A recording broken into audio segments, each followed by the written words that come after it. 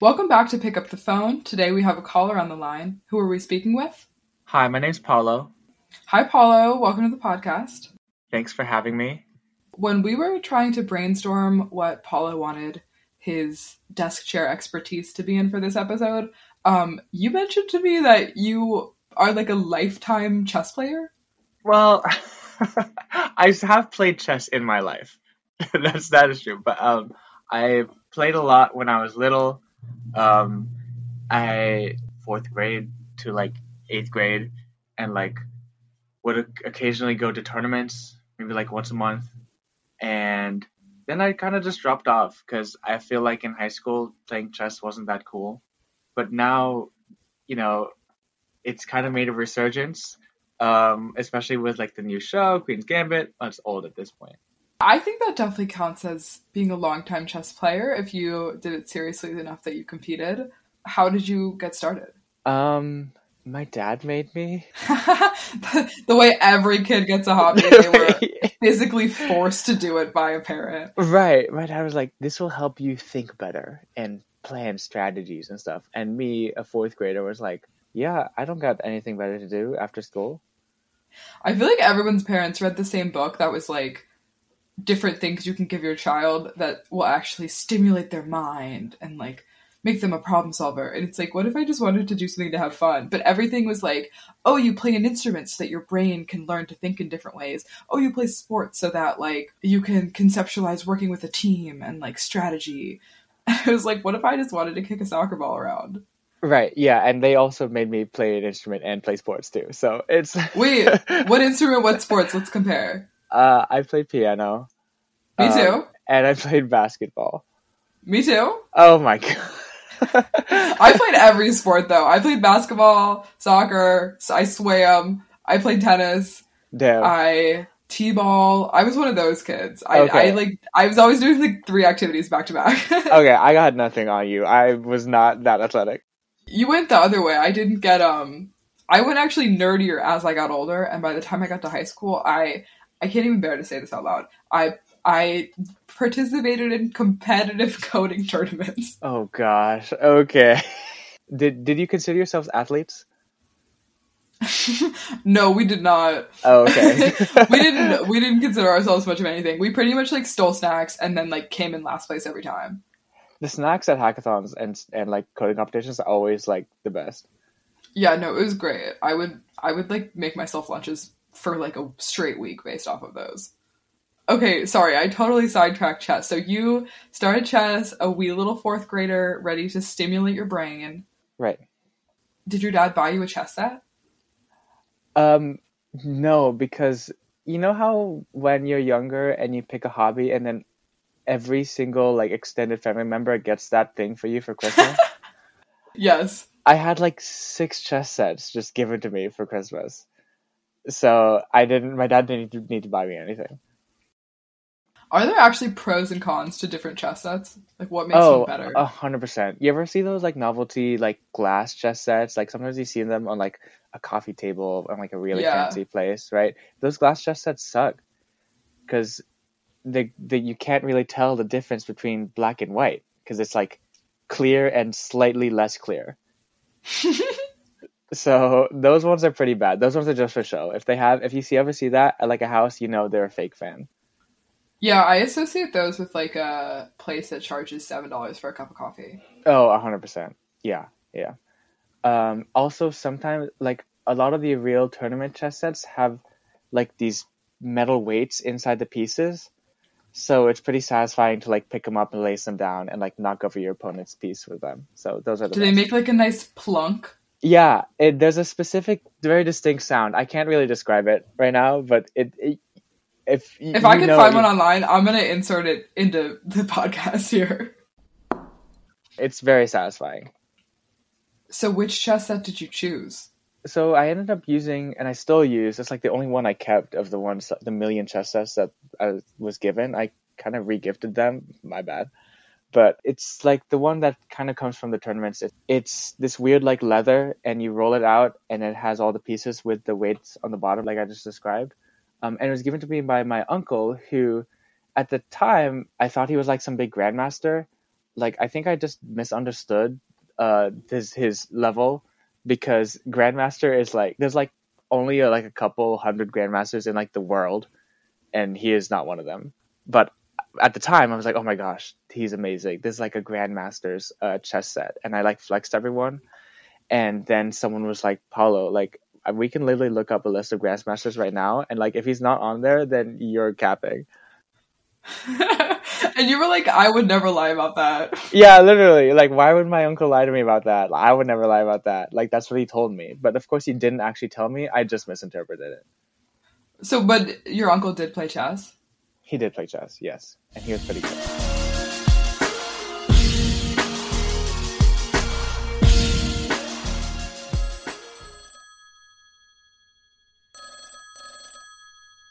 This is Camellia. Please pick up the phone. I'm trying to remember the first time I played chess. I didn't play much at all, but we had like a chess set for kids that was called No Stress Chess. Oh, yeah, I know exactly what you mean. Yeah, and you could like pull cards that would like tell you where to move the chess pieces, which is the opposite of the point of chess. Yeah, I feel like that makes it more stressful. That just like adds more to the game. Well, I don't understand how you're supposed to win if you're just drawing a card until someone happens to like stumble your king into something. Well, it's like the whole point of chess is you can move any of the pieces, right? And you like don't know where the other person is going to move them, right? But at that point, it's just deterministic, and it's like, okay, whatever cards they tell you, that's pretty funny. So, do you think that like turned you off from chess? No, I don't know. It just never like struck a love in me, but I still remember how to play it, so like I could sit down and play. I just never felt like deep enough into it that I was interested in the strategy. I was just like, okay. That's fair. Yeah. I think I didn't really understand like good strategy until like recently, because even when I played competitively, I kind of just did the same moves at the opening every time. And then when it wasn't that, I would just freak out. Yeah. Did you practice every day? Like, how serious did you treat it? I practiced, yeah, I would be practicing a lot. And I read books and shit like that. Like, because people would get me books. Oh my god, you were that kid. Right. And I, like, instead of going outside and, like, touching grass, I was just at home reading my chess books. So, yeah, I would practice pretty often. And my dad would play with me pretty often, too. And he likes to say that, like, the first 50-something times that we played, like, he beat me, like, 100% of the time. And then there came a point, like, something switched, and I beat him once, and then he, like, never won again. That's cool. That is very Queen's Gambit of you. Well, that record... This is the narrative arc of this episode, is that you are the Queen's Gambit. Oh my god, I have nothing... Oh my gosh, that's flattering. I'm not like Beth Harmon. She's too cool for me. Beth Harmon is too cool for all of us, to be honest. Yeah, honestly, yeah, for sure. Something about chess in the 50s to early 60s is also, like, extra cool. I don't know why. Well, there's actually some pretty juicy gossip in the chess world nowadays. Have you heard about this? No. This is, like, super recent. I'm glad that we had this call now, because this is, like, hot off the press. Oh my god, breaking chess news. People are calling it the biggest chess scandal in, like, 1,500 years. It's crazy. What was the last one? Like the invention of chess? Totally. Right now, the best chess player in the world is Magnus Carlsen. He's this Norwegian guy. He's the highest rated player ever. Can I just say, that name sounds like he is a book main character who would be a chess champion.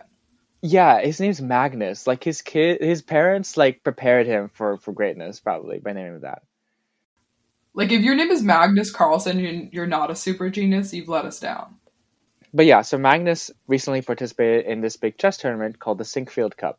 And this upstart, 20-something-year-old prodigy named Hans Niemann beat him in a match, which in of itself is, like, not that scandalous. Like, even though he's the best player in the world, he loses sometimes, right?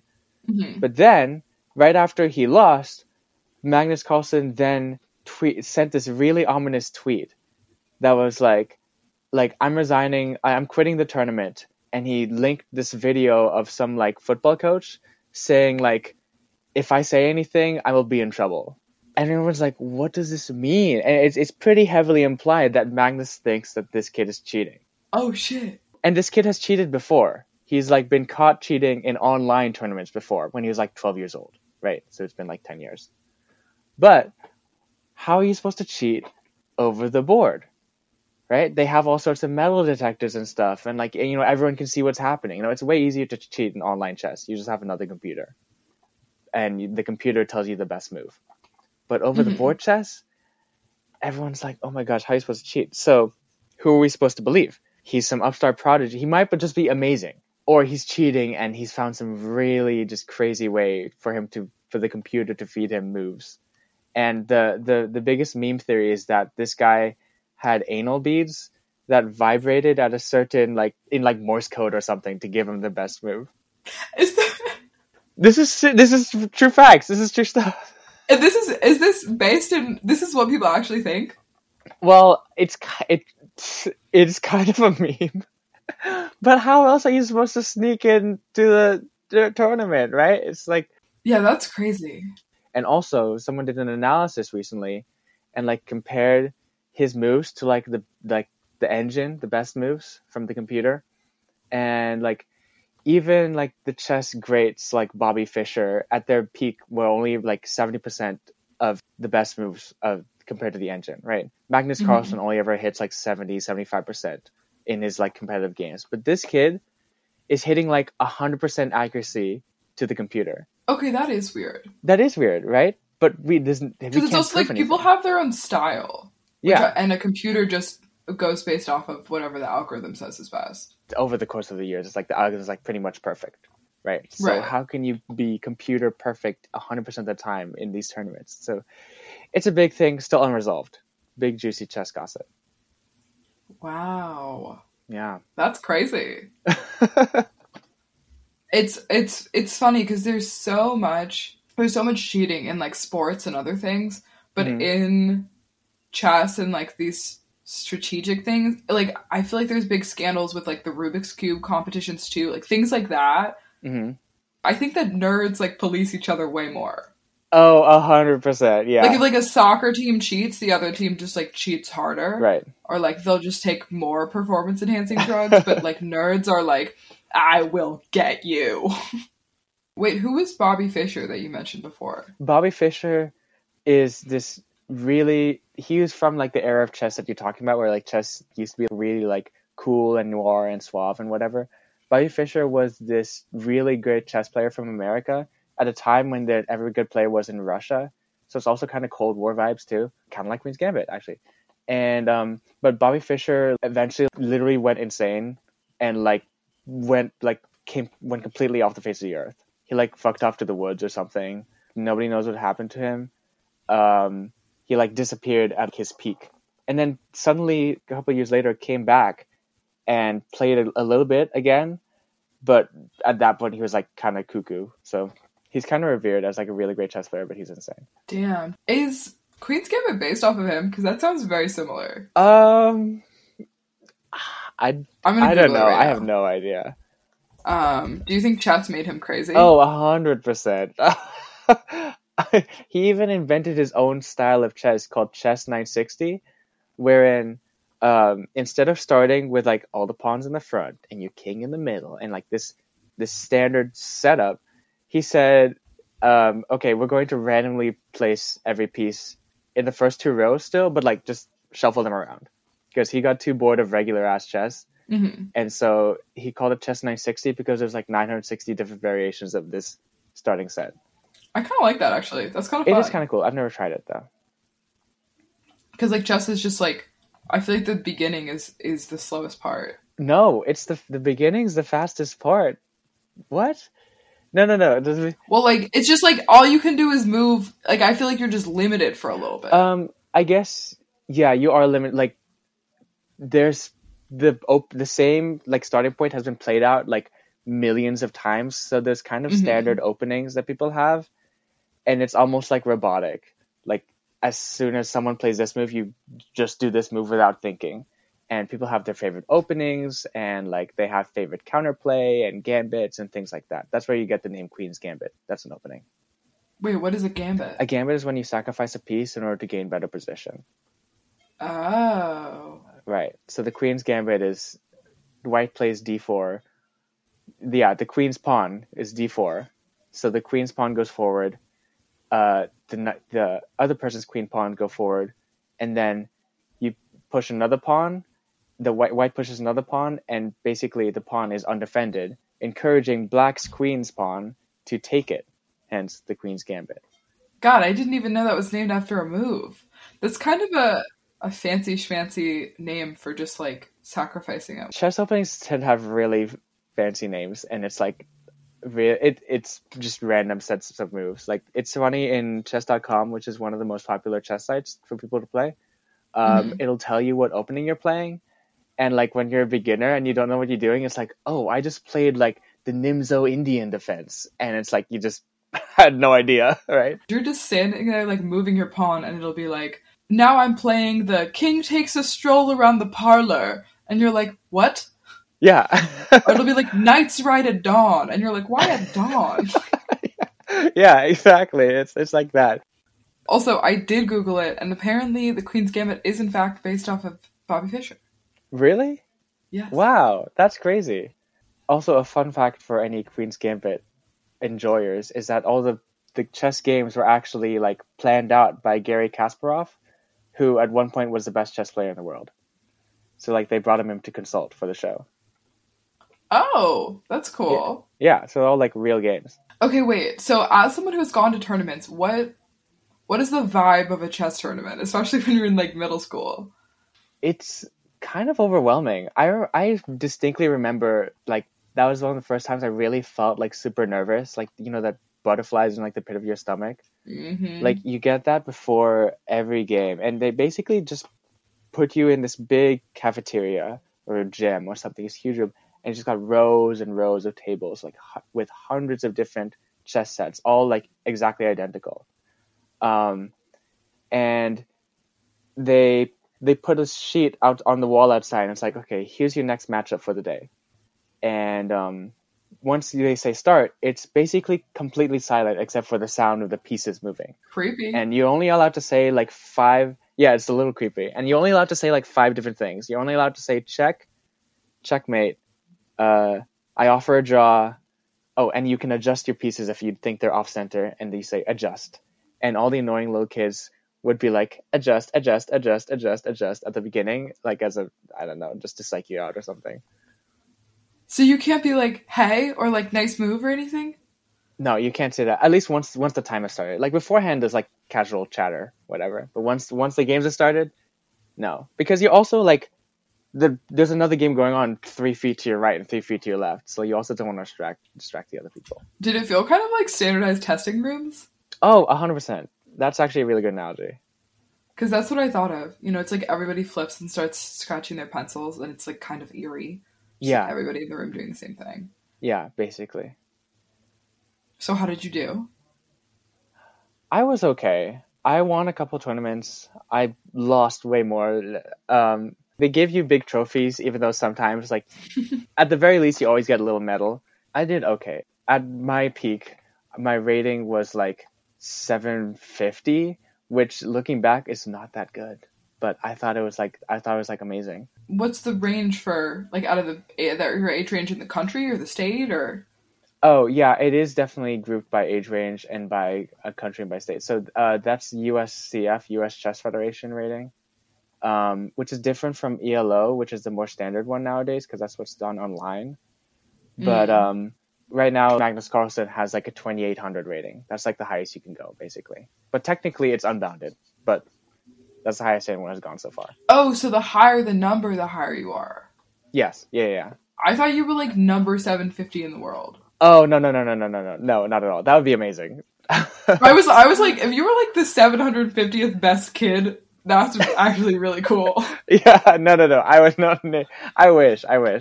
And I remember the first time I went to Virginia Tech actually was for a chess tournament when I was like 10 years old. I distinctly remember the kid who won, like, got a trophy that was like bigger than him. Oh my god. Taller. It's like 3-tier trophy. He like couldn't even pick it up. I was like, oh Why my are they gosh. so big? because he was the best chess player in the state at the time, which is pretty impressive. That is true. Were some of the kids that were really good like super pompous? No, I think in general, like, well, maybe that's me giving the benefit of the doubt. I never really interacted with the kids who were super good. Okay, well, what do you think? What do you think the temperament, like, what is a stereotypical chess person? What are they like? Or I guess not stereotypical, but like typical. Like, what do A you? typical chess person. I don't know. Like, yeah, I think the worst kind of player that you can find at the chess tournament is the ones who bring their own clocks, because it's kind of free for all whether or not you can want to have a clock or not. But if you do bring your own clock, that's like psychologically like, okay, you're putting a lot of pressure on the other person who obviously didn't have a clock, right? And lots of people like don't like to play under time pressure. It's like taking a standardized test, right? If you had infinite time to think, then you'd probably do really well. Mm-hmm. Are there time limits? In bigger tournaments, yeah. Like at our age level, no. Like at least the ones I was playing at, they didn't have to have time limits. Although if you did bring a clock, then you had to have like a certain time control, basically. Mm. But those who brought their own clocks were the tryhards. Yeah, I get that. That does seem annoying. Now that Queen's Gambit people are saying it's like made chess sexy now. Do you think that chess should be sexy? Like, should chess be romanticized? Oh, 100%. Oh my gosh. As a chess player myself, I'm a little biased, but I would like to think that chess makes me a little bit more sexy. You're like, chess is cool and chess players are cool, especially one's named Paolo. Right. And I'm single, by the way. No, but like it's a cool social thing, right? It's like it's nice to keep up with friends like through playing, chess online, right? Mm-hmm. I think it's cool to like keep up that weird mysticism, like, oh, you play chess, like you must be really smart, you must be like a good strength thinker, a good strategizer, Mm-hmm. whatever. It is an extremely elitist sounding hobby. That is the benefit. It is right, and like any competition, like competition can be sexy, right? Mm-hmm. Especially like there could be tension between the two people playing chess. Yes, like a that's battle really of the spicy. minds. I feel like we're writing the back cover of a romance novel. Yeah. Did you ever see the end of the Sherlock Holmes movie with Robert Downey Jr.? No, but were they playing chess? They were playing chess in their mind. They're like staring into each other's eyes, like Sherlock and Moriarty, like arch enemies. Well, that's very and romantic. They're like, I know, super romantic. And they're like on this waterfall, and they're like playing chess in their minds, and they're like saying out the moves, and then like they beat each other up and jump into the waterfall together, which I think is sexy. Do you think chess is an appropriate date activity? Oh, for sure. What's yeah, the number? Would you do that? Or are you gonna say you've done that? I've done that. It's definitely not first date. Okay. I've done that. It's not first, like maybe like fifth or sixth date. Okay. You took a big break from chess, but recently it seems like you've been back into it. In fact, when we were planning out the episode, you were like in the middle of playing a chess game. Oh, yeah, you caught me at a good time. It was like 10 in the morning, and I just woke up, and I was like, I'm bored, I'm gonna play chess. And you texted me like, oh, hey, when we're gonna meet? And so that was pretty coincidental. It made it look like I play chess a lot more often. Yeah. I was like, does he play all day every day? No, I don't play all. I do play pretty often, but not all the freaking time. So what kickstarted you back into it? And what kind of makes you love it and want to keep playing? Honestly, it's because I started working, and a couple of the guys at the office play pretty well. And so like during a lunch break, or like after work, or if like we're stuck on like some coding thing, we'll just be like, hey, like play chess with me. Like I need to like get my mind off things. Mm-hmm. And since everyone at work, or like there's a couple of people at work who are like equal to or slightly above my level, it's pushing me to like practice and get better. That's fun. That is a good like break cool. sort of thing. I never really thought of it as social, but you're kind of making me rethink it. everyone's gonna gather around and like comment on the board. People will be like, "Oh, Paolo, like you're so screwed," or like, "That what a terrible move." It's pretty funny. That sounds like a good time.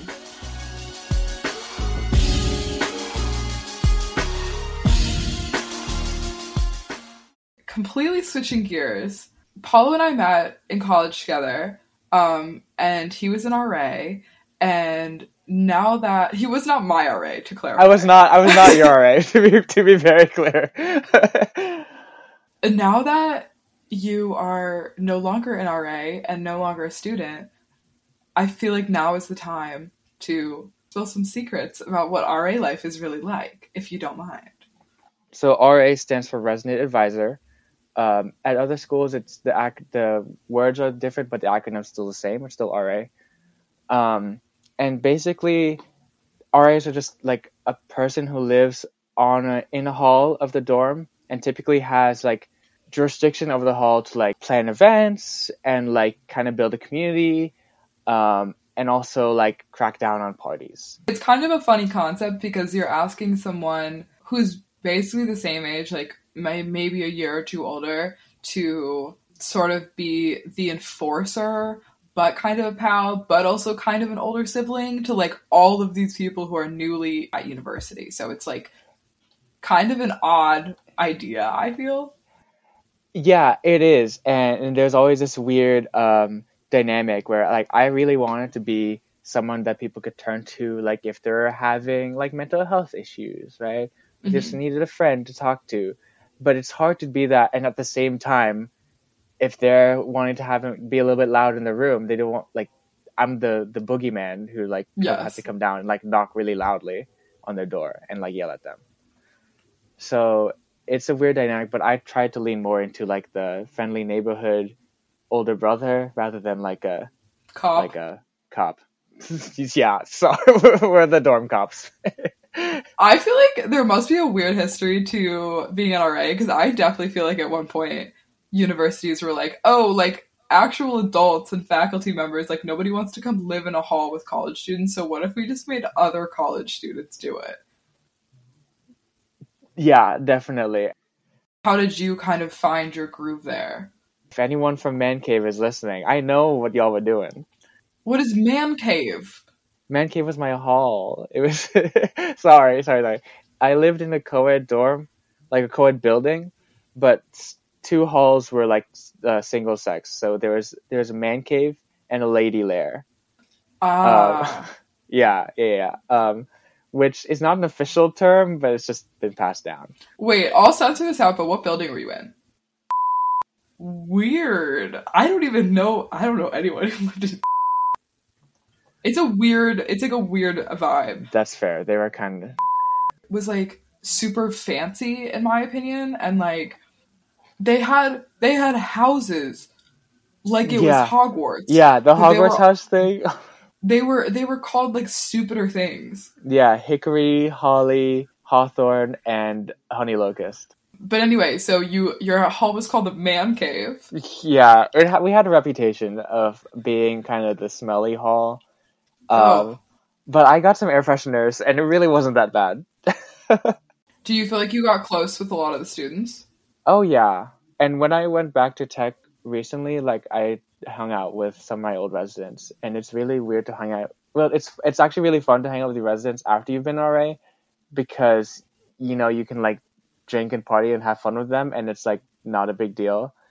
And it's like, haha, back in the day, like, I would have, like, CR'd you for this. CR is like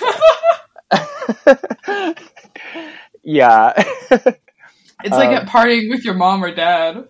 Exactly, yeah. Except in this case, I'm the mom or dad, and they are the kids.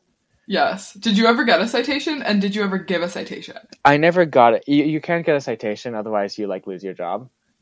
And also, like, because the job... But, like, freshman year, you never got a citation? No. Oh, my gosh. I almost did, though. I was fully, like, partying. I don't know. The RA came by, and I knew, like, there was just a knock on the door, and I knew instinctively that was the RA. And so it's suite style. So I ducked into one of the rooms, and the people who actually lived in that room were there and, like, pretending to be asleep. So they were just, like, sleeping on their bed. And I was just there in someone else's room. And I was like, oh my God, like, where am I gonna hide? I'm not gonna jump into bed with this other person, right? The closets are too small to fit me. And then I talked to the guy who was sleeping, and he was like, bro, like, pretend we're like watching something together, like a movie, and like we're not partying. So I did, and they didn't even go into the room anyways, so I could have just been doing whatever. Wow, those guys were so real for that. Yeah, they were so real. They really covered for me. Did you know them? No, I've never met them in my life. But at the time, I was in the process of interviewing to be an RA, and I knew that if I got a CR for being at the party, I would lose my job, my potential job. Wow, that's scary. Yeah. I got a CR freshman year. You got a CR? What did you do? I actually got a CR for a really dumb reason. It was the week of finals, and they're really intense about being quiet and, you know, keeping quiet hours and no run, just like not causing a fuss and whatever during finals week so people can focus and study. Mm-hmm. And I went over with a few friends like the night before finals started to just like have a nice night to see my friends and not think about school for a little. So we're just sitting in one of my friends' rooms. There's like 6 of us girls just hanging out and like talking and like listening to some music. And we hear a knock on the door. We open it up. It's 2 RAs. And they clearly thought that they were going to bust a party because they looked really smug and they like marched in and they were like, we know what you're doing. You've been caught. And then we were like, and then they realized that we were like sober and like just girls listening to some like alt rock on like a Tuesday, just like sitting and talking with their friends. But I think that then they were embarrassed to be wrong. And so then they were like, well, we're giving you a CR for like being too loud on finals week. Like, you know, that's against the rules. And then we had to go to like, whatever the citation court is. Oh, the honor court? Yeah, so we had to go to honor court and like argue it. Were you even like screaming loud to the music or something? You were literally just talking. No, the music was quiet. It was like background music and we were just talking. It was like really very much not loud.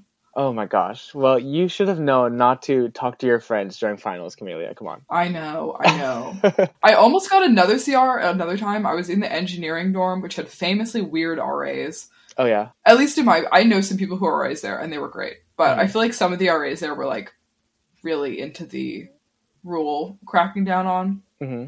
It was just really, really hot. Like, the dorm didn't have air conditioning, and it was, like, August or something. So my friends and I had, like, people had basically, like, tucked their shirts into crop tops or, like, taken off to, like, just wear a bralette or, like, because it was, like, really hot. Yeah. And so, like, half the people had, like, taken off a shirt or jacket. Mm-hmm. And then this RA opened up the door and, like, saw all of us, and I think she thought it was, like, a sex party. Oh, no. Not in the engineering building. And she looked so scared. She was like, bye! And, like, ran out. And I was like, oh, no. That I actually wish you could have corrected and been like, no, it's just so hot in here. Oh, no. That's so awkward. I gotta ask, did you like your freshman year RA? Yes, I loved her so much. So, I don't know if she's ever gonna... I was gonna shout her out, but I don't know if she's ever gonna hear this. But she was really great. It definitely set a nice tone of being, like, very friendly and supportive to us. Okay, that's cool, yeah. Because it's always, like, 50-50. Like, people hated their RA, or, like, it's like they loved it. Did you like yours? Did that, like, influence you? Oh, yeah, he's great. Yeah, and that definitely influenced me to apply. Okay, wait, so let's talk about some things you've seen on your time as an RA. Oh, gosh. There was a theater in the building that I was in, and, you know, like, the theater, it's dark, you can watch whatever movie you want to, like, weird sex stuff happened in that theater. Sorry for anyone who's listening who lives there right now. Okay, when you say weird sex stuff, do you mean that people had sex in the theater or that they, like, played sex movies? Both, 100%. Okay. Because you can plug in whatever you wanted. It's college. It's college, of course. The theater's right there. It's right down the hall from you. Yeah, oh gosh. I did not know there was a theater there. I lived in a normal person dorm. Yeah, the dorm was far too fancy for what it was. There's like a gym and like a theater and like all sorts of other amenities. Air conditioning included. Ugh. So, can't imagine. Yeah. So there was weird No, I think the craziest RA thing that I had to deal with was these two girls who were roommates. This is no longer in man cave, obviously. You know, they seemed to get along just fine. I didn't really talk to them too much. And then one day, one of them comes to me and was like, Paulo, like, I don't feel safe in my room. And I was like, okay, this seems like really serious. Like, what's up? And they were like, she was like, oh, you know, I just heard from one of my friends that my roommate had made a group chat with all of our mutual friends except for me. She said, oh my God, I hate this bitch so much. I swear to God, I'm going to cut off all her hair in her sleep. So specific. I was like, what? Like, this didn't happen in Man Cave. Like, men don't really talk about their feelings. So this was new for me. And so I was like, okay, like, we gotta sit down to, so like I approached the other roommate and casually, like, for some other reason, pretending to say, oh, you know, we haven't talked in a while, let's catch up. And really it was just to get the two of them in like a room together, or propose the idea of them two talking, and she seemed pretty open to it. So they sat and they like kind of just like talked it out. And I didn't really have to do anything. I like kind of like asked a couple of questions, and if things got a little heated, I like kind of like tried to like calm things down. But otherwise, like there wasn't really so much I could do. That was kind of just like drama between the two of them. And then this is during COVID, so they couldn't like move people around in rooms, so they had to just kind of stick it out for the rest of the semester. And then eventually, like one of them moved. The one who approached me first, the one whose hair was threatened to get cut off, right? And it was really surprising because the person who supposedly threatened this like seemed like a really nice person, and I'd still kind of unclear whether or not those allegations were true. But I heard from the other roommate, the one who stayed, and the one who supposedly was going to do the hair cutting. I spoke to her afterwards, months later, and she was like, yeah, Paolo, like, my roommate, like, hated you. Hated you? Yeah, and she was like, yeah, she didn't like how you handled our whole situation, and she thought you were gay. I was like, is that related? Yeah. She's like, yeah, also, like, I think you're a horrible, bad person. Do you like Thai food? Yeah, like that. Yeah. So. Well, I feel like you did the best you could, because, like, since she couldn't move, I mean, it's like, all they could do is work things out with each other, unless there was, like, proof of a threat or something, or else she was going to have to, like, file a case with the school. Yeah. I don't think you have that power. Yeah.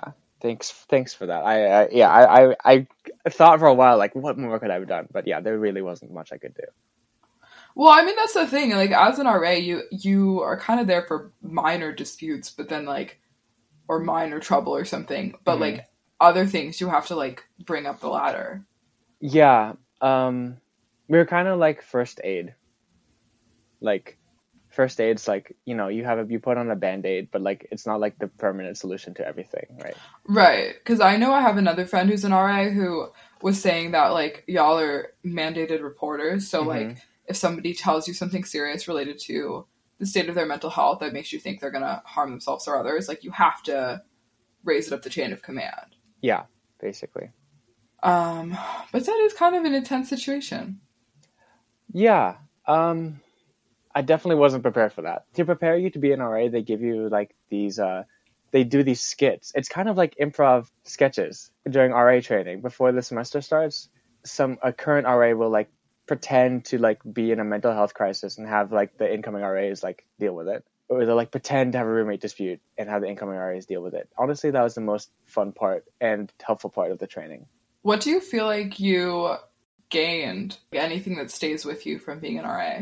And are you glad you did it? I'm glad I did it, because I definitely met people who I would have never, like, interacted with before, and, like, some of my closest friends I met through being an RA, whether they're other RAs or, like, my residents. I think I hope that I gained a little bit of empathy and, like, being able to empathize with people and be able to talk to them about stuff. It made me, like, appreciate kind of the the little things that people do to like make your college experience better, putting on little events, or like just like having someone to talk to when there's no one else. Like, I don't know, it's kind of cheesy. That's okay. I think I expect cheese from something like that. I mean, I think when you work with a lot of people, Yeah, it's very nebulous, and it's definitely case by case. Like, it depends on, because your residents are going to come in with some expectation of what they want college to be, right? And multiply that by 30 or 40, and everyone's just living in such close proximity to each other, and it's very new for everyone. And also, I had some residents who were way older than me too. Like, I had grad students on my hall, I had seniors and juniors, and trying to get everyone to kind of live together in harmony and have some sense of like wanting to be there and building community was a fun challenge. Now that you are officially graduated and not a student or RA any longer, do you feel like how do you feel like you're coping with post try hard kid syndrome? And I will say I am fully speaking for you here, but I was a huge try hard kid, and I'm like, I know when I see it. It's nice. It's nice to be able to clock out at 5 p.m. and not have to like think about work anymore. Absolutely. But also now I feel like I've overcompensated and tried to fill the void with too many things. Oh no! Like that's not the antidote. I know, not the antidote. Of course, the try hard kid would like, as soon as you're not doing work, I'm just trying to like do other things. What things are you doing? I started rock climbing, which is cool. Also, that's kind fun. of so fun and social. Have you ever rock climbed? No, but actually, a lot of my friends at Tech were really into it. It's nicer than just like pumping weights at the gym, right? Are you doing other hobbies, or like, I don't know, do you think you're going to try and slow down on the hobbies? No, I just started playing tennis too. I can't talk. I also play tennis. I feel like all of the hoity-toity, like snobby sorts of activities got really popular lately because people were like, wait, we actually can do these things too. Like chess, tennis, pickleball. Pickleball really is something that is completely over my head. I don't understand pickleball. Why anyone would play that. I don't understand either, and my mom like plays it. Really? Like, I don't. In my head, it's just mini tennis, and no one will ever tell me otherwise. Yeah, and it's just the name sounds really like it's like doesn't have like a cool name either. I have a friend who was telling me that she started playing squash on occasion, and she's like a normal human person who's like not a part of. She's not like something the third, right? And I was like, "You play squash?" And she was like, yeah, we just like, there's like a local place and we could play for free on like whatever. And we just go. And I was like, who knew? I didn't even know we had the infrastructure to play squash anymore. I also don't know what squash is. Yeah. So, okay. How has it been for you as a post try hard? Okay. Well, now's where I'm going to sound like a hypocrite for telling you to do less because I don't do less. I try to prioritize spending a lot of time with my friends. And I feel like being really busy in school definitely taught me that like, you know, like if I'm going to have a hard day at school or work, like I want to make sure that I'm prioritizing like my bonds with my friends and also that I'm going to work better and just feel better mentally if I'm like doing things that are fun for me. Right. So I always prioritize seeing my friends and I prioritize like working out and having time to cook for myself because those are the things that are fun for me. And then I do the podcast, which is also fun. But like when you get through all of that, it's like, I don't have free time. Like I don't watch TV. I don't watch movies. I like wake up and then I work out and then I go to work and then I hang out with my friends and then I cook myself dinner and then I go to bed. Oh my gosh. You could like watch while you eat, like in the background or something?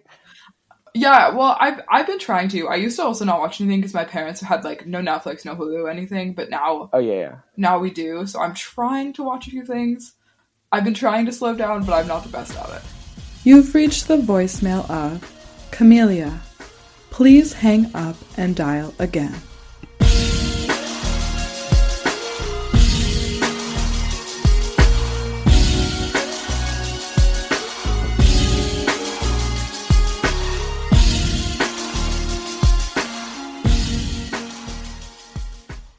Thank you for listening to this episode of Pick Up the Phone. Our show would not be possible without the support of our amazing team. Our executive producer is Camelia Pastor. Our audio editor is Camelia Pastor. Our graphic designer is Camelia Pastor. Our marketing team, Camelia and Pastor. Sales and analytics, Camelia Pastor. And, of course, this season's intern is Camelia Pastor.